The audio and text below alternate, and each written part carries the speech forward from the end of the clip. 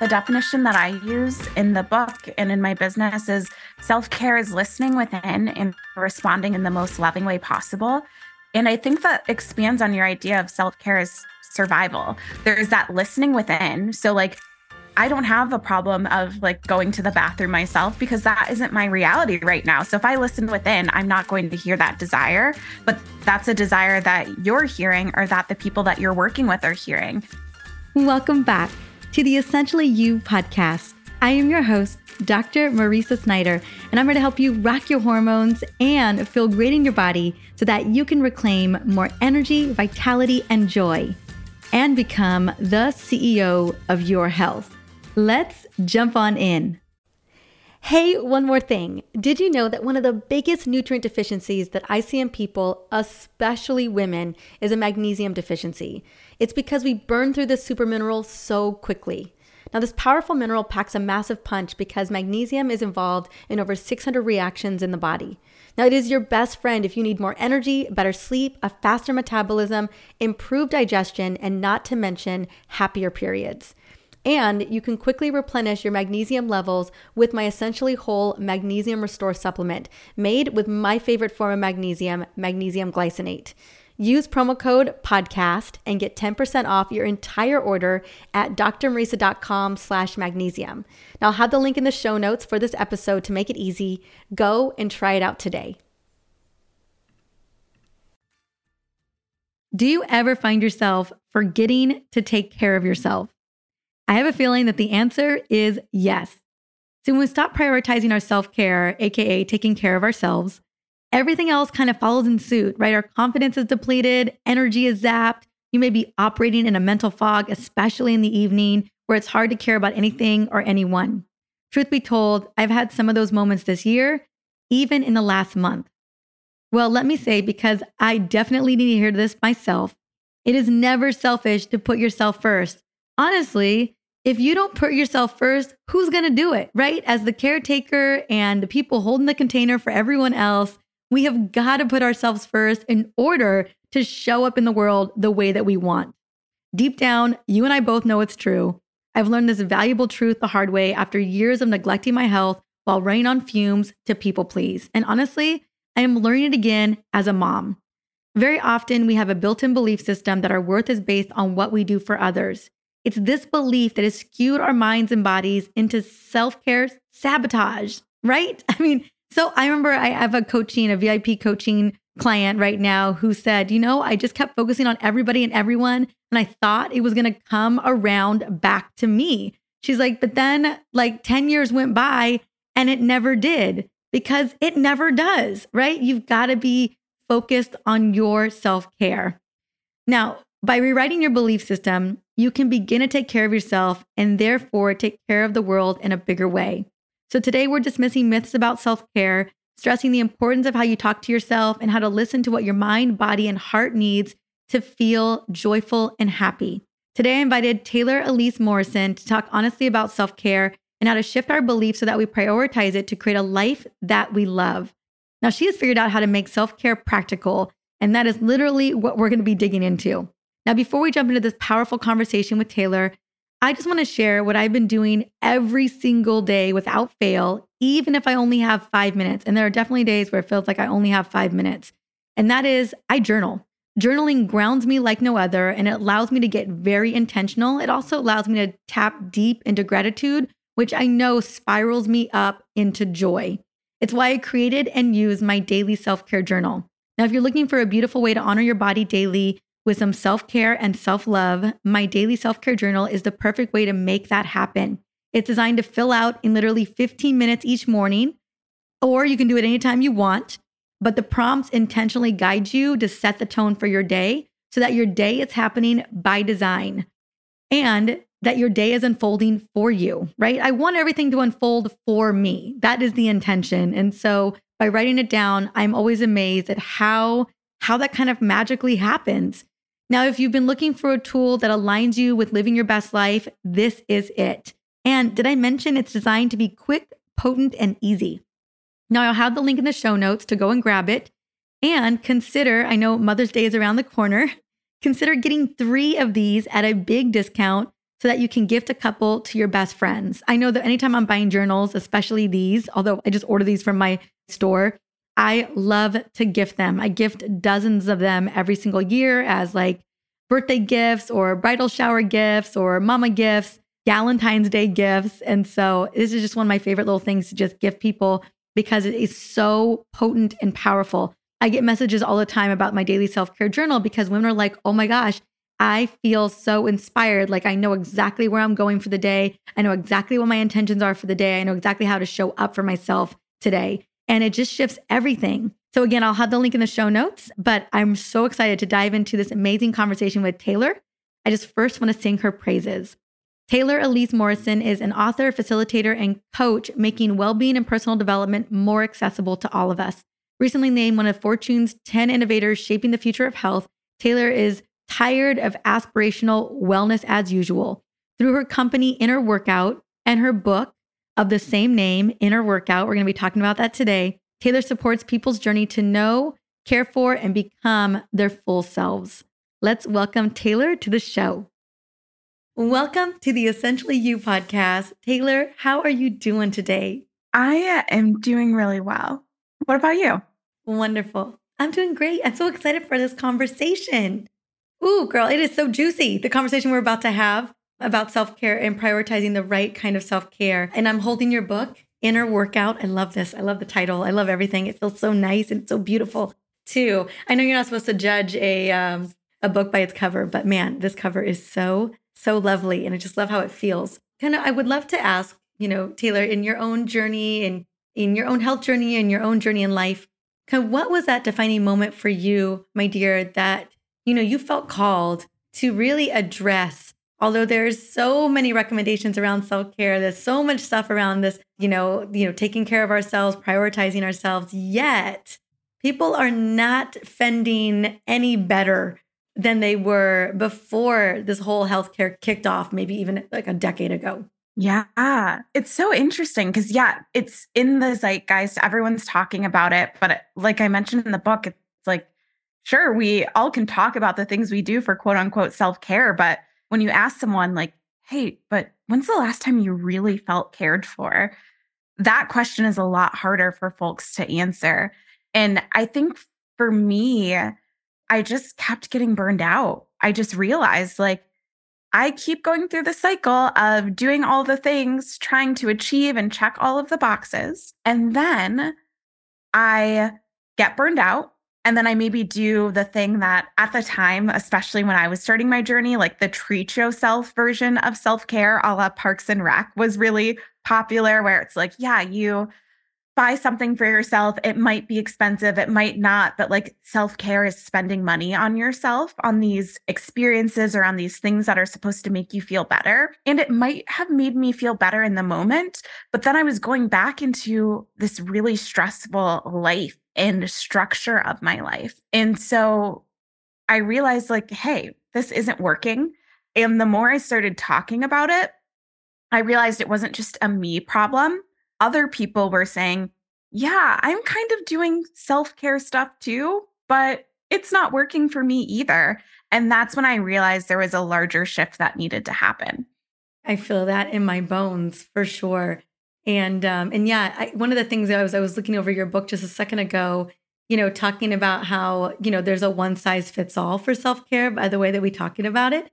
And that self-care for a mom of four is very different for self-care with someone without even a pet, or maybe one low maintenance pet. You're right. It's not a one size fits all. I want you to speak into that because it is being packaged. I mean, I know that I've talked a lot about it here on the show. And I've talked about it in my books, but man, it majorly shifted for me even when I became a mom. Like the stakes are off. I was just telling somebody on a phone, a friend of mine who doesn't have children. And I was like, listen, nighttime routine, like 2 hours of my night is just getting my toddler to bed. That is it doesn't matter, 7 days a week, come rain or shine, that is what I do every night, whether I want to do it or not. You know what I'm saying? Like, that's just my reality. Yeah, which is so different from like what you mentioned in the book is when I was referencing the 4 kids, it's like, because my sister has 4 kids and I see like the things that I'm able to do versus the things that she's able to do. And it would be so like presumptuous for me to say to you or to say to my sister, like, you need to do self-care exactly the way that I do it, because then I'm not acknowledging like your context and your reality. Mm-hmm. How do we look at it from that spectrum? Is there a way that we should approach it that really fits us? I know when I educate with women, sometimes women tell me like, I'm just trying to go to the bathroom by myself.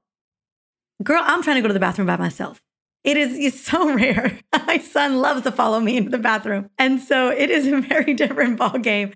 I never imagined I'd want and desire to go to the bathroom by myself until it was a situation where, I was like, this is challenging. And so, yeah, I've always thought of self-care as a means to survival. That's kind of always how I imagined it, because I've always just felt like for many of my years, I was just surviving.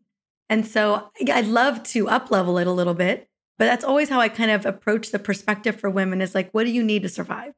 Yeah. I think to build on that, the definition that I use in the book and in my business is self-care is listening within and responding in the most loving way possible. And I think that expands on your idea of self-care as survival. There's that listening within. So like I don't have a problem of like going to the bathroom myself because that isn't my reality right now. So if I listen within, I'm not going to hear that desire, but that's a desire that you're hearing or that the people that you're working with are hearing. And then that responding in the most loving way possible. It's very easy for us to respond out of obligation, for us to respond out of that person that we follow on Instagram, they're able to do that. And it looks like their situation is the same as me. So I'm going to force myself to respond the way that they're responding. And then the final piece is most loving way possible. We have different levels of resource, we have different levels of energy. And so on one day, what you're able to give yourself, I use the example of like a movement practice. Some days I only have energy to do a little gentle stretching, and that's all I've got. Today I had more energy, so I was doing like a full weight workout thing. And neither of those are better. In both instances, I'm responding in the most loving way possible. Mm. Can you talk to me about, and I love, gosh, that's the caveat right there. Like that's the hot ticket is in the most loving way possible. That just shifts so much, at least for me. And because I have these ideas of like, okay, I got to do these things to make sure I'm surviving. But I would love for you to speak into, is there a time for us to be checking in, or should it just be something that we're doing throughout the day when it comes to finding, what we're needing in the most loving way possible? Yeah, I really like to think about the big shift that happened for me was moving from self-care being this to-do list. And oftentimes it's like this parallel to-do list to your to-do list of what you have to do at work or what you have to do to be a parent or what you have to do to be in the relationships that are important to you. And then I'm also supposed to do all these self-care things, which if we're being honest with ourselves, it ends up being like this thing at the bottom underneath all these other things we feel like we're supposed to do. And what I've shifted into for myself and what I try to help other people shift into is that self-care is a conversation that we're having with ourselves. We're listening, we're responding. And think about the way that you talk with your friends, especially like your friends that you've known for a long time, where like you might just kind of be in like an ongoing text conversation with them. Like you send something that's funny, they giggle, they get a little busy for a little bit, they come back with something. You're not making the rules that I need to text my friend at this exact time every day for us to be in a relationship. It's an organic conversation. That's what we want our self-care to be too. And I love the organic conversation of just kind of like checking in and seeing what's going on in helping a lot of people. And is it both men and women that you find yourself serving, or is it mostly women that you find yourself serving, or it just all different types of demographics? I don't know. I'm just curious. Yeah, I would say that for my one-on-one work, it is primarily women.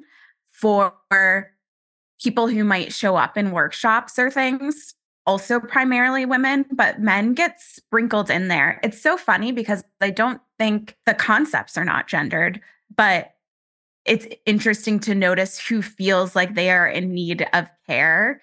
And that tends to be women. Yeah. Yeah. I was just curious, just because it's my audience, I was just curious in terms of who you found yourself end up speaking to, or who was really kind of consuming. Have you found when you've been working with the people that you've been working with, even primarily women, that there is a time for them that feels more organic in order to kind of fit in their needs and their kind of that authentic self-care coming into like a loving place? Has there been, like, I know people are always wondering like, well, I'm trying to figure out how to do this for myself. And sometimes a framework can be kind of helpful. Yeah. So there are different ways that you can think about this. I think what is most important is that you are noticing when it feels like you have energy and you have opportunity. So for me, that tends to be mornings. I'm very much a morning person.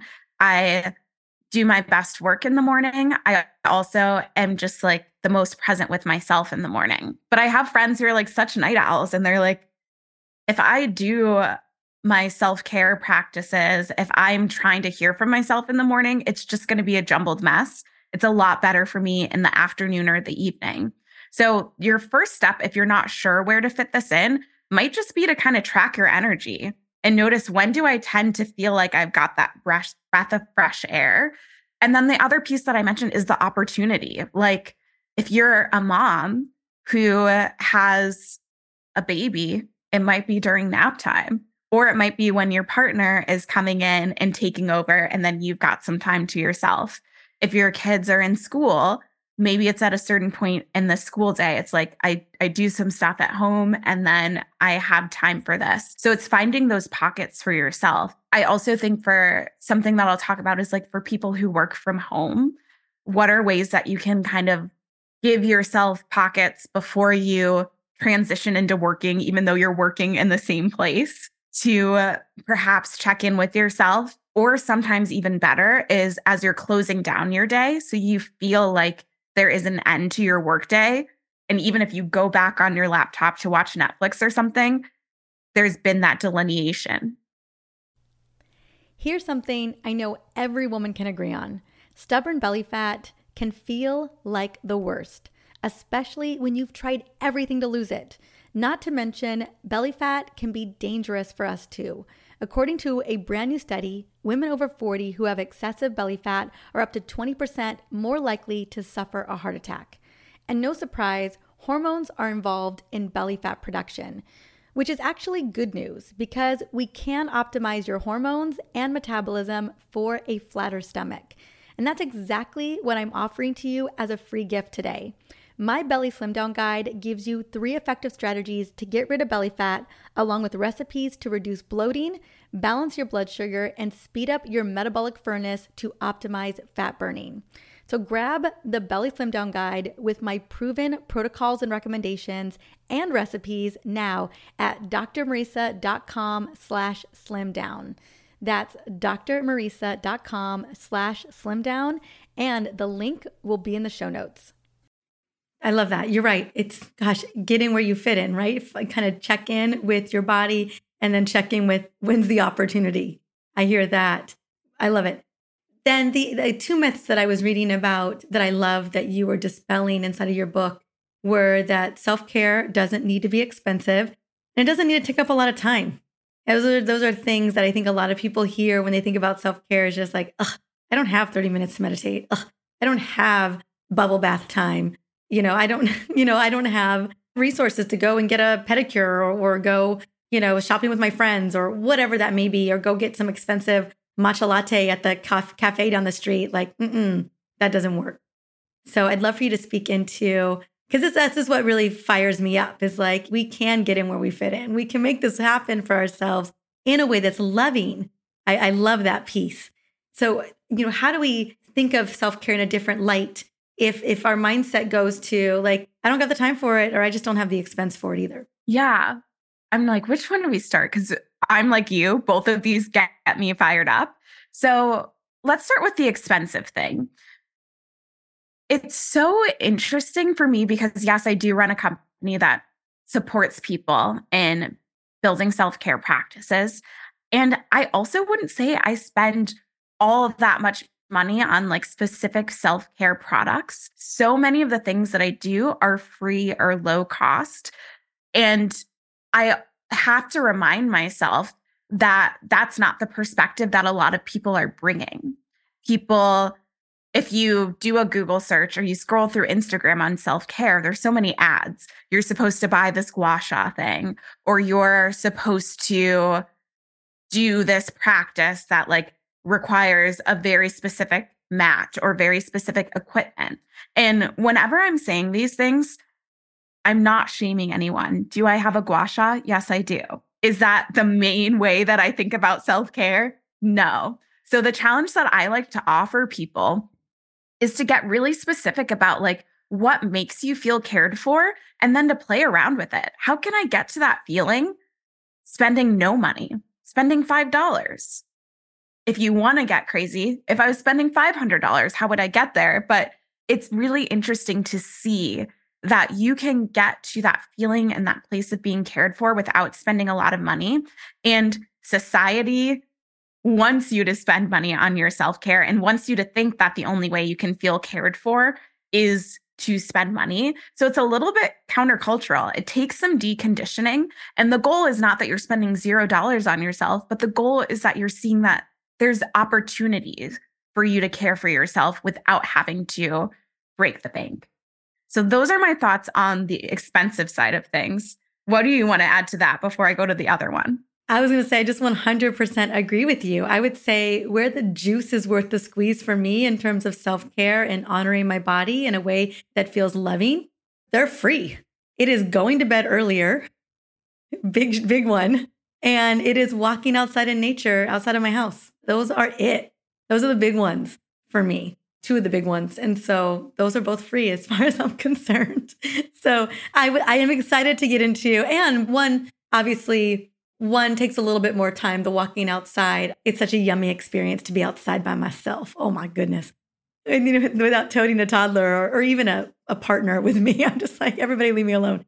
But then going to sleep early, FOMO, you're missing out on something, maybe a conversation or a TV show. But like, to me, waking up feeling resourced is the best thing in the world. It's one of the best ways I can love myself.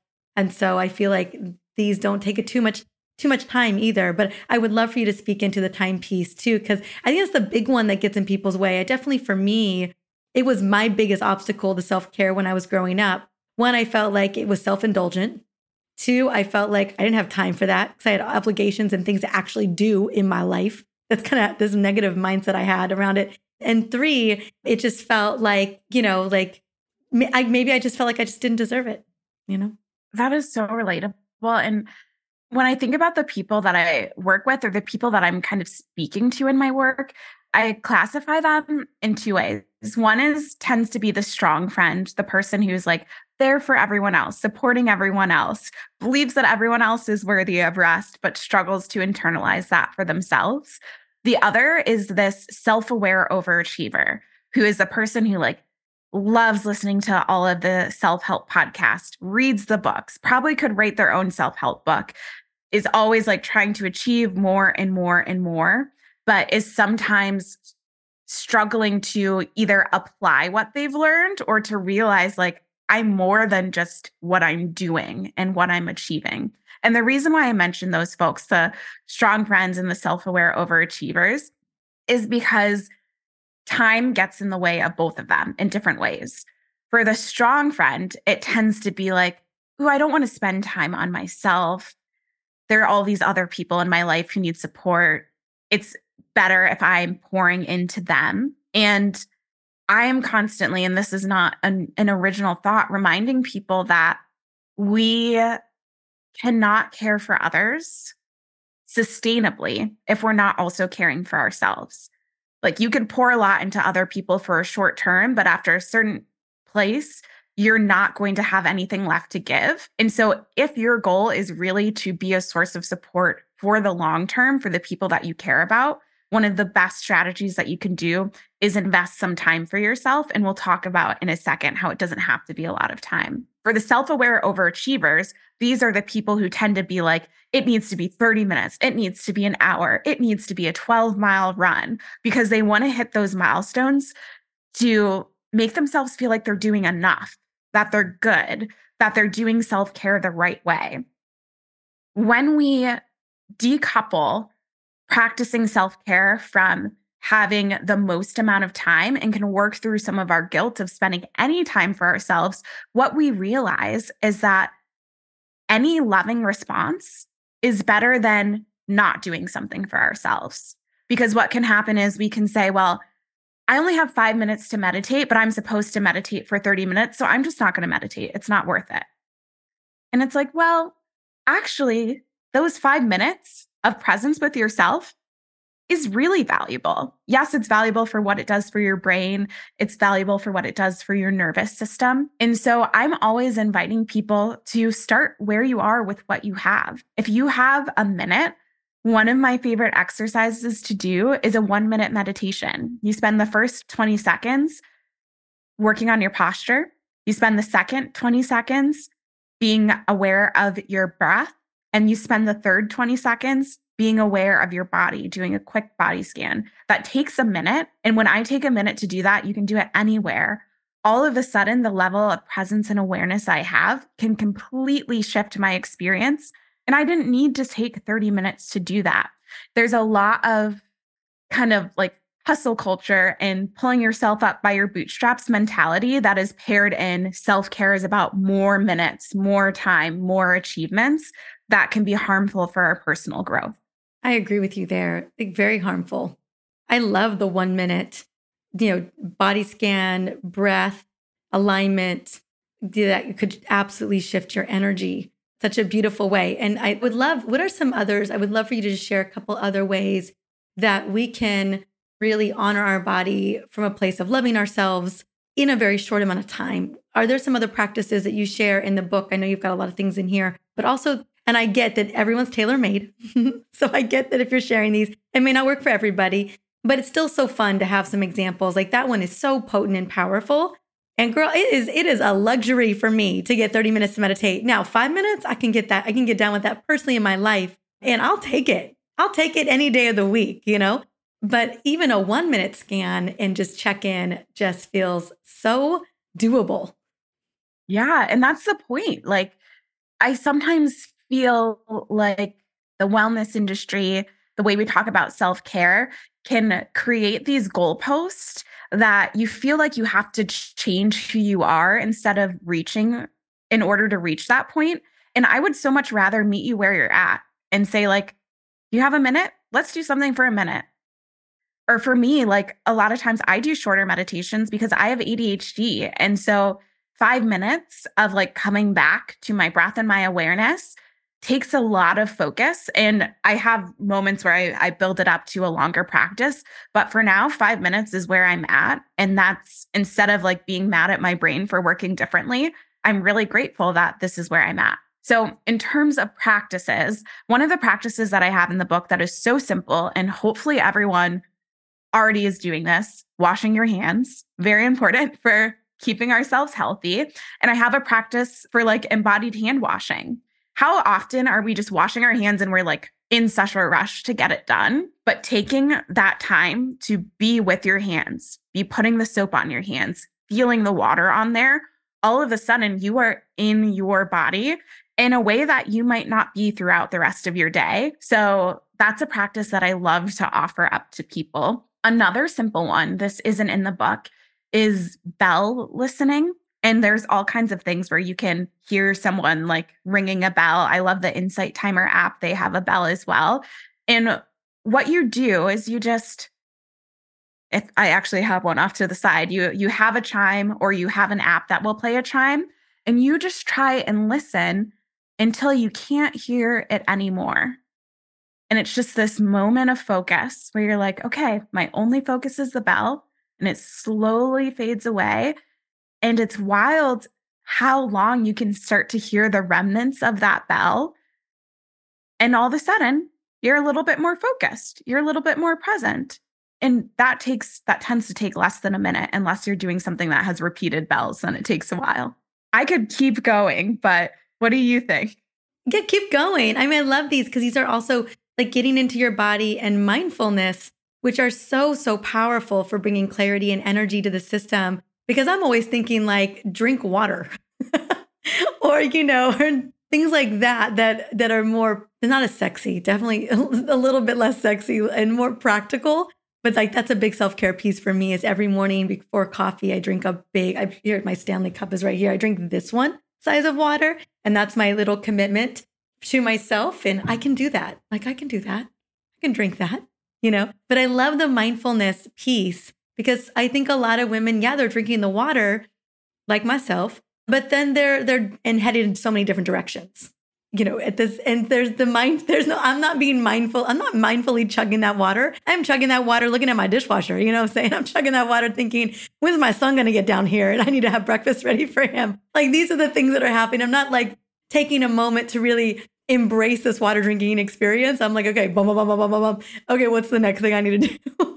But I drank the water, girl. I drank the water. And it's funny that you say that because I was just leading a workshop with school principals who there's always someone who's coming to their office. There's always some other thing that they need to be doing. And one of the practices that I did recommend for them was a mindful consumption. And many of us are familiar with a mindful eating practice. And you think okay, I eat my whole meal mindfully. I like to encourage people can you just take the first few bites mindfully? The first sip of your coffee or the first 3 sips of your coffee after you've chugged your water. Can you just really notice the flavor, the taste of it? Can you notice it going all the way down your throat? And it doesn't have to be you drink the whole thing like that. It might just be one sip, but all of these practices, and I'm focusing right now a lot on bringing you back into your body, because what I find is that once you're back in your body, all of the sudden you have more awareness on the other aspects of you as well. But when we live too much in our head and we're so disconnected from our body, it's there's this fracture. And when I can reconnect them, all of a sudden I realize, oh, I'm really tired or I'm really sad, or other things start to bubble up once I start to refuse that connection, I guess. Oh, that's so powerful. And I think, so many of us, I just resonate on so many levels with that because it's so easy for us to turn it off so we can get it all done. And I love that the awareness is a moment of, it kind of triggers up listening. I'm trying to find a better word than trigger because I wasn't looking to use that word, but it opens the door. How about that? Towards, oh, really? What's going on here? I know part of me had a little bit of resistance of I just don't want to know if I'm tired and burned out. What does that mean I got to do next? And this is a woman who's I'm a recovering stressaholic. And so, but I love that it opens the door towards really tuning into what your body's needing in a loving way, and then taking cues from that to maybe support yourself in other ways as well. And what you said was so relatable, which is that a lot of us don't want to do these practices because we don't want to know. I've been there where I'm I bet there's some stuff there if I went underneath the surface, but I'm just going to plug my ears, close my eyes, ignore it. But the reality is it's still going to be there. And it's am I going to deal with this now, or am I going to wait till it bubbles up? And that's the conversation and the negotiation that I have to have with myself is I can't ignore this, but after a while, my body's going to stop whispering and it's going to start getting really, really loud. And it tends to be a lot more uncomfortable when my body's yelling at me. So I'd rather talk to it when it's at a whisper. I love that. Oh, that is such a massive, there's so many wonderful just nuggets I'm walking away from this, but that is one of the most powerful things here is listen to your body at the whisper versus when your body is Mack trucked. You're just you have no choice but to listen, and giving us an avenue in how to listen to those whispers. Because so often we have a really slick way of ignoring those because it's so easy to do so. So I love that a lot. We're also kind of taught to do that and kind of conditioned to ignore ourselves. I was just talking about this with someone earlier today, how often we're okay, I'll just do one more email and then I'll go to the bathroom. Or I'll just I'm hungry, but I'm going to do this one more thing. And oftentimes that's kind of rewarded. And I say this as someone whose husband was am I going to have to watch all the time to make sure you don't forget to eat? This is stuff that happens to me too. I read that he's good about checking on with you with your nap time, that you're not working on your phone. Yeah. And unfortunately, I've not been able to take many naps recently during the day. But yeah, I definitely will be like, I'm tired. I need a nap. And then if he happens to be working home the same day, he'll be like, thought you were taking a nap. Why are you answering email right now? Yes, I feel that. And it's so sweet. I love that you guys have that kind of relationship of like gentle accountability, loving accountability, when you are wanting to nurture and honor yourself in a really loving way, that you have someone is like, hey, thought you were heading to bed, at this time, just checking in. I love that. I wanted to just pivot our convo just a little bit and talk about community care and how important that is, and really defining what community care is and how that becomes a part of the conversation around our self-care. Well, I think the example with my husband is such a good example of community care. Like, so community care, I would say, is not all that different in definition than self-care. Instead of just listening within, we're listening to the people that we're in relationship with, and we're finding that loving response. It obviously gets more complicated because I'm having to balance my needs in a relationship, your needs in the relationship, what I have the capacity to give, what you need to receive. There's a lot of intentionality that comes into community care. And what I find sometimes is that we expect every time we're experiencing community care, it should be one to one. It should be even Steven. Like, I'm giving you 50%, you're giving me 50%.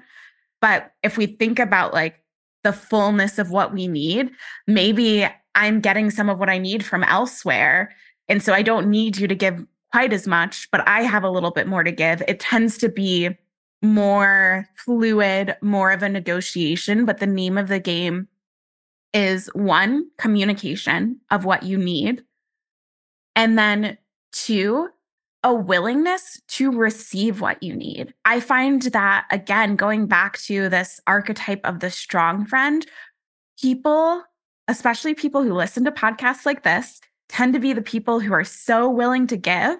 This is myself included. I'm calling myself out, and not as willing to receive. And what happens when we do that is we create this dynamic where we're not actually experiencing community care.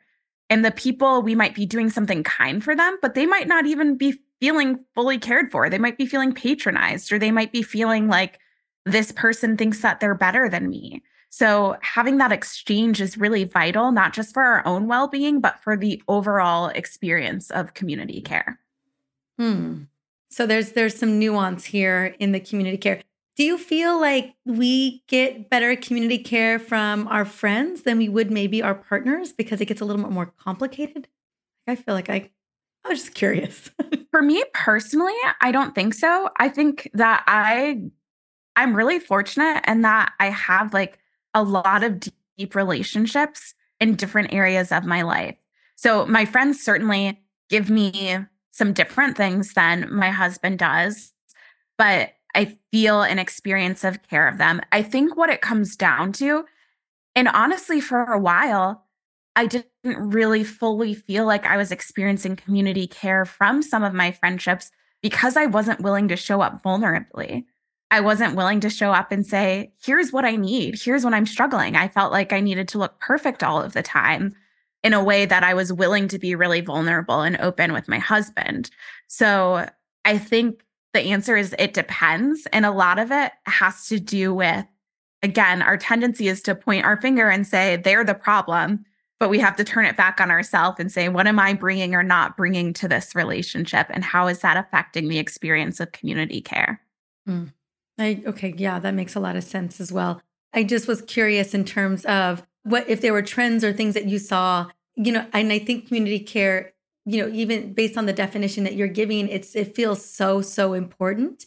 And there's a navigation of that relationship as well as a part of it too. So, there's a lot to grow and build from there. And then this is probably my favorite question that I want to ask today for you. And how does someone practice self-care when they are responsible for caring for so many other people? I will say that this last month, my sister had a stroke. She was 41 years old. She's 41 years old. She's 2 years younger than me. And since that time last month, I would say almost a month ago, it's just felt like I feel like I hadn't recovered We had people staying over, family staying over, taking over my son's room. So my son was sleeping with us full time, sleeping with me full time. And I don't know what it was. Like it was that level of really stepping up to advocate remotely for my sister for over a week. And then like family people of staying over.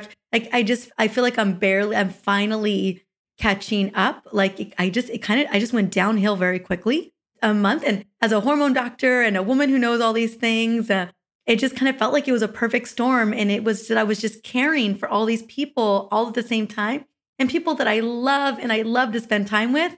But man, I'm on the other side of it. Like I've got to take a minute to recover because it just got out of hand way faster than I thought it was going to be. And I'll be honest with you, I was drinking my water. I was checking a lot of my boxes of what I considered self-care, but was really holding the container for so many more people than I normally do. And so I'm like on the other side of this where I'm feeling this and I'm in it. And it's been a little while since I've felt like this.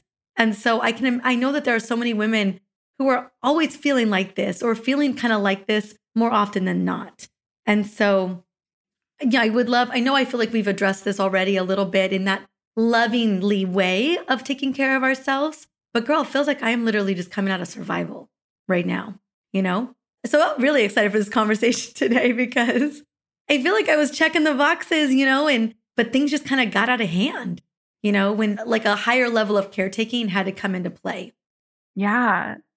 First of all, I'm like, I wish I could I'm sending you a hug through the screen because that is a lot to carry. And I'm also sending a hug to anyone who heard that and was like, yeah, that's my everyday life. That is a lot to handle. And we know that like women tend to be the people who carry more of those burdens on a regular basis. We're often caretaking for kids and parents. And even in workplaces, we can be called on to take on these extra responsibilities, these more mom-like roles in the workplace. And it starts to be a really heavy burden. The place that I always like to start is just a reminder that, yes, it is heavy. You are not supposed to be carrying this all of the time. That is a burden. And I think the tendency in these conversations can be to like skip over that, like, you're fine, don't worry about it. Here's all these things that we do so that you can handle this all the time. And I just want to be like, no, that's not a normal capacity to have to carry all of the time. So that's the first thing that I would say. The second piece that I would offer is noticing when there is opportunity where you can receive support and where you can call in support.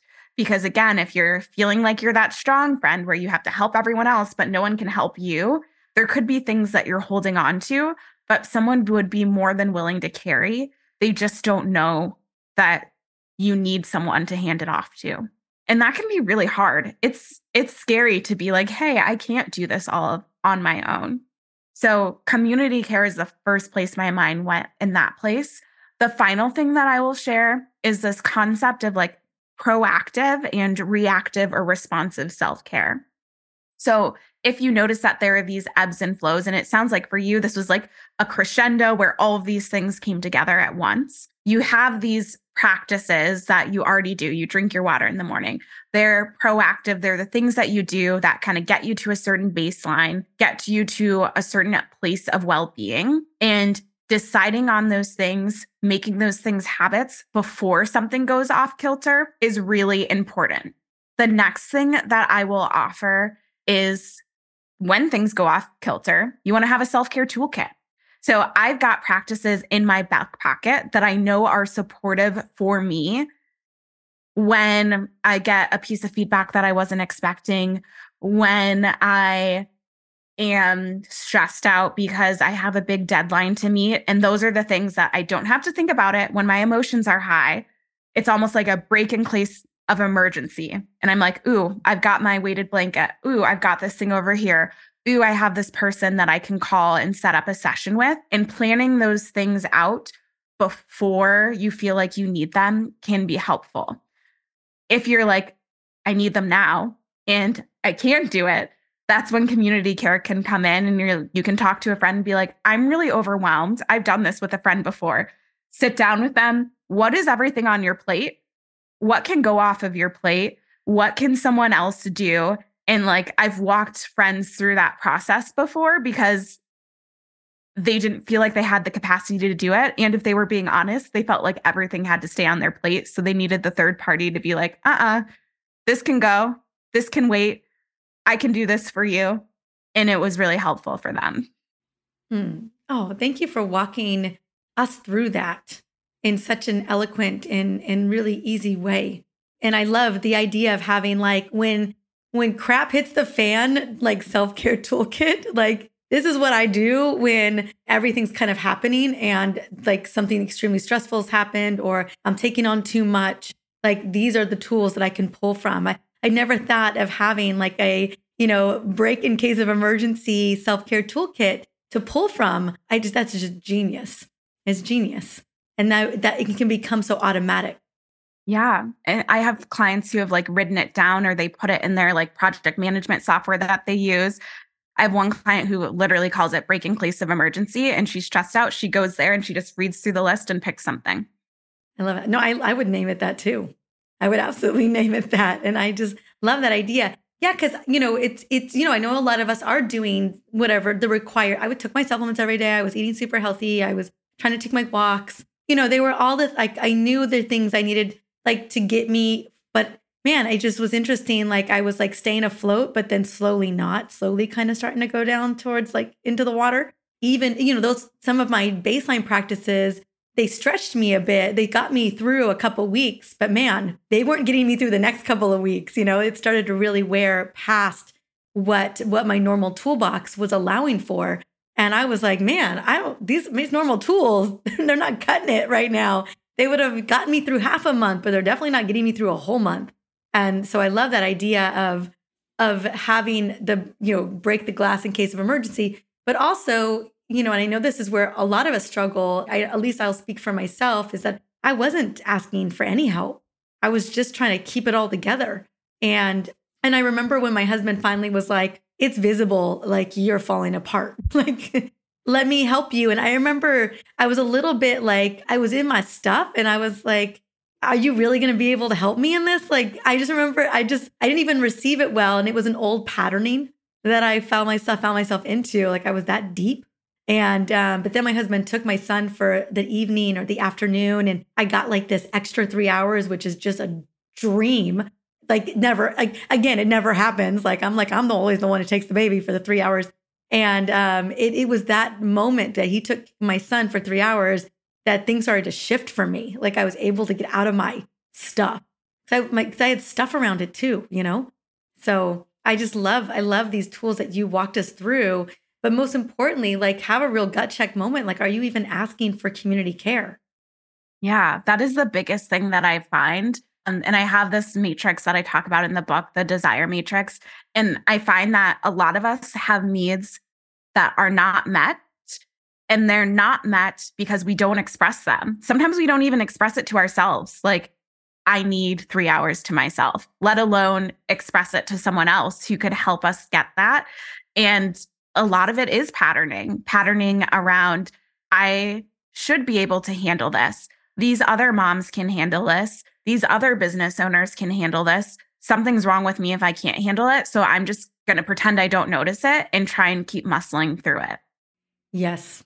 Yes. 100%. Yes. Ooh, this has been such a powerful conversation. And gosh, I'm just so grateful to you for, your brilliance and your gifting of this gorgeous and beautiful book into the world. Like, thank you. I'm going to have the link to the books. I know it's available right now. Obviously, I have a copy. I'm looking at it right here. So I'm going to link directly to the book. But is there anywhere else, Taylor, that you would love for us to go and find you, to go and learn more about you? Obviously, is there somewhere specific you want us to go and get the book besides like somewhere like Amazon or Barnes & Noble? Yeah. So I would say the best place for you to go is innerworkout.co, not .com. There's a link right there to purchase the book and it talks more about the book. There's also a link to our free self-care assessment, which like if you're at a place where you're like, I don't have extra money to spend on a book, this is something free that you can do. It measures your well-being across 5 dimensions and it gives you 3 practices that you can try based on your results. There's also a link to our Self-Care Sunday newsletter, which people love. It has like a super, super high open rate because we try to make it valuable for you. And then in terms of where you can stay connected, I'm somewhat on Instagram at Taylor Elyse Morrison, Elyse with a Y. Inner Workout is somewhat on Instagram at Inner Workout. But that's one of the things that I've been doing for my self-care lately is like not putting a ton of pressure for me to show up on Instagram all of the time. I do it when I feel like I have capacity and when it feels fun. I love that. I love it. You're working the principles in real time. Thank you so much. I'll have all those resources right into the show notes, exactly where to get the book. I love that you have the assessment. So cool. So you can get right to it. Anyone listening right now, you literally get right to it. You go to the website, click the link in the show notes, go there, do the assessment and get some resources right out the gate. But I highly, highly recommend you please go and get the book. Not only is it gorgeous, but man, it's what we all need. So I just want to say thank you for coming on and sharing your brilliance with us. Whoa. Taylor is a force of nature. And what I love most about her is her realness. Like she gets it. She has created a life that she loves by committing to self-care. And she inspires so many people, especially women, to be better to themselves through simple, practical rituals. It's what we all need. So how about you? Are you ready to tackle some of those beliefs around self-care? Are you ready to up-level your self-care and taking care of yourself? I know I am. Like I had a major realization where my stuff was coming back up for review. I was beginning to feel burned out. I was beginning to realize I was doing the most and that I needed to step back and really tend to myself again. You know, it's one of those lessons that I know I'm going to learn over and over and over and over again. But I know that over time, it's going to happen faster for me. But the groove of me showing up for people and taking care of people and prioritizing other people is such a deep groove in my neuro connections, my neuroplasticity, that man, it is one that I'm always working on. I don't know if that resonates with you too, but any resource, any skill that I can gain to really ensure that I am taking care of myself. Because here's the thing, I know I'm going to show up for everybody else. I know I'm going to be the super mom.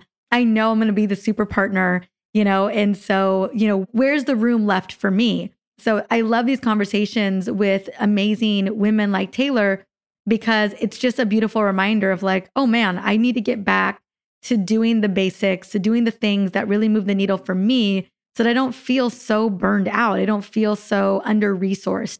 It's often the word I use here in the house. I'll tell my husband, I'm like, I'm feeling really under-resourced. I need to take a minute. And you may have to ask for it. I often have to ask for it because, everyone's focused on themselves, except for us. At least that has been the experience that I've seen. My hallucination is that often women are putting themselves on the back burner. And I know that that is very much the case for myself. And so these reminders are so critical. So I highly recommend if you're looking for a reminder and you're looking to really step into your brilliance and take care of yourself in a way that feels really good and in alignment with what kind of time you've got, go and get Taylor's beautiful book called Inner Workout. I love it. It is a beautiful book. It is so practical. It is so wonderfully designed and wonderfully curated. I know that you're going to love the experience as much as I do. So I'm going to have the link in the show notes for the episode. I'm also going to have a link for my daily self-care journal, my 5-minute journal in the show notes as well, in case you want to go and check that out too. Again, if there was anything in here that really resonated with you today, be sure to subscribe to the show and take a moment to rate the show so that more women are finding it so that they can step into becoming the CEO of their health. Until the next episode, have an amazing day.